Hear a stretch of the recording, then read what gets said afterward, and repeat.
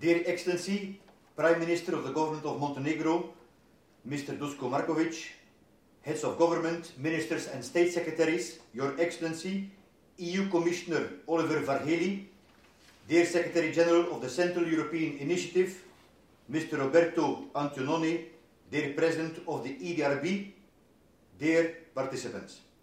I am truly honored to greet all of you today as a co-host of this summit on behalf of the whole of the World Health Organization. I would like to express my sincere gratitude to the government of Montenegro and to the Secretariat of the Central European Initiative for co-organizing this event. This meeting comes at a critical moment for our continent.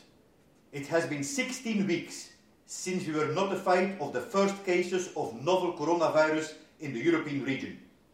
In those 3 months, nearly 1.8 million citizens have contracted COVID-19.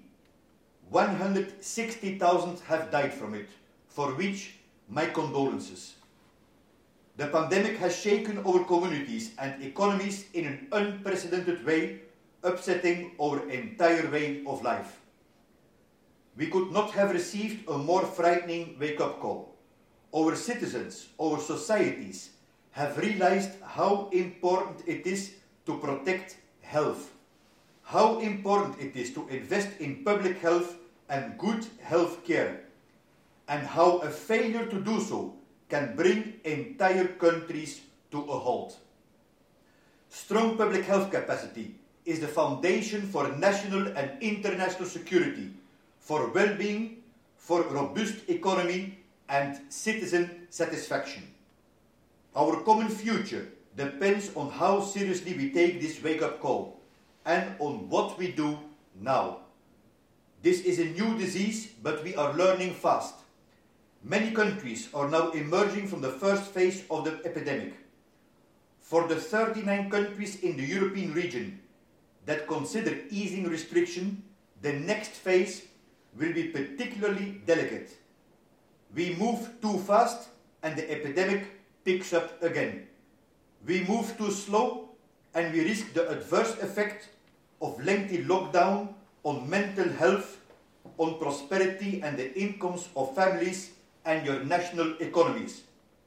Finding the right balance is a real challenge on which WHO's experts work day and night, preparing and delivering concrete guidance to the countries of this region. While we carefully manage the transition out of the lockdown phase, we must continue to enhance our preparedness for a possible second wave, while at the same time to restore our routine health services and at the same time build the robust and resilient health systems of the future. We must build the bridges between health and social care to avert the tragedies that have played out in care facilities and homes for the elderly. WHO is fully committed to work together with the Central European Initiative countries, the European Commission, the EBRD, to respond to these challenges and to do so fast and with the determination to use this as an opportunity for a radical modernization of our public health and our healthcare and social care. We must not waste this opportunity. We must leave no one behind. But this requires vision and bold leadership. It requires vision to think about a robust and resilient socio-economic recovery in which health has the place citizens want it to have, because they want to see that their authorities protect their health and provide them with universal health coverage as a political imperative. They want to see this now more than ever before. It takes bold leadership to reinvest and reinforce public health and social care, even if that requires ring-fencing budgets and dealing seriously with the concrete problems of the health workforce. The health workforce, which are the heroes of today, who should not be forgotten tomorrow. We must find ways to protect and retain this national precious resource, our health workforce, many of them which we know are also migrating. Your Excellencies, we can take advantage of this crisis to seize new opportunities, such as the digital revolution and the Green Deal, to transform and modernize our health and social care systems, to improve equity, and to ensure upward convergence of the health status of the countries in the region, to move towards an economy of well-being.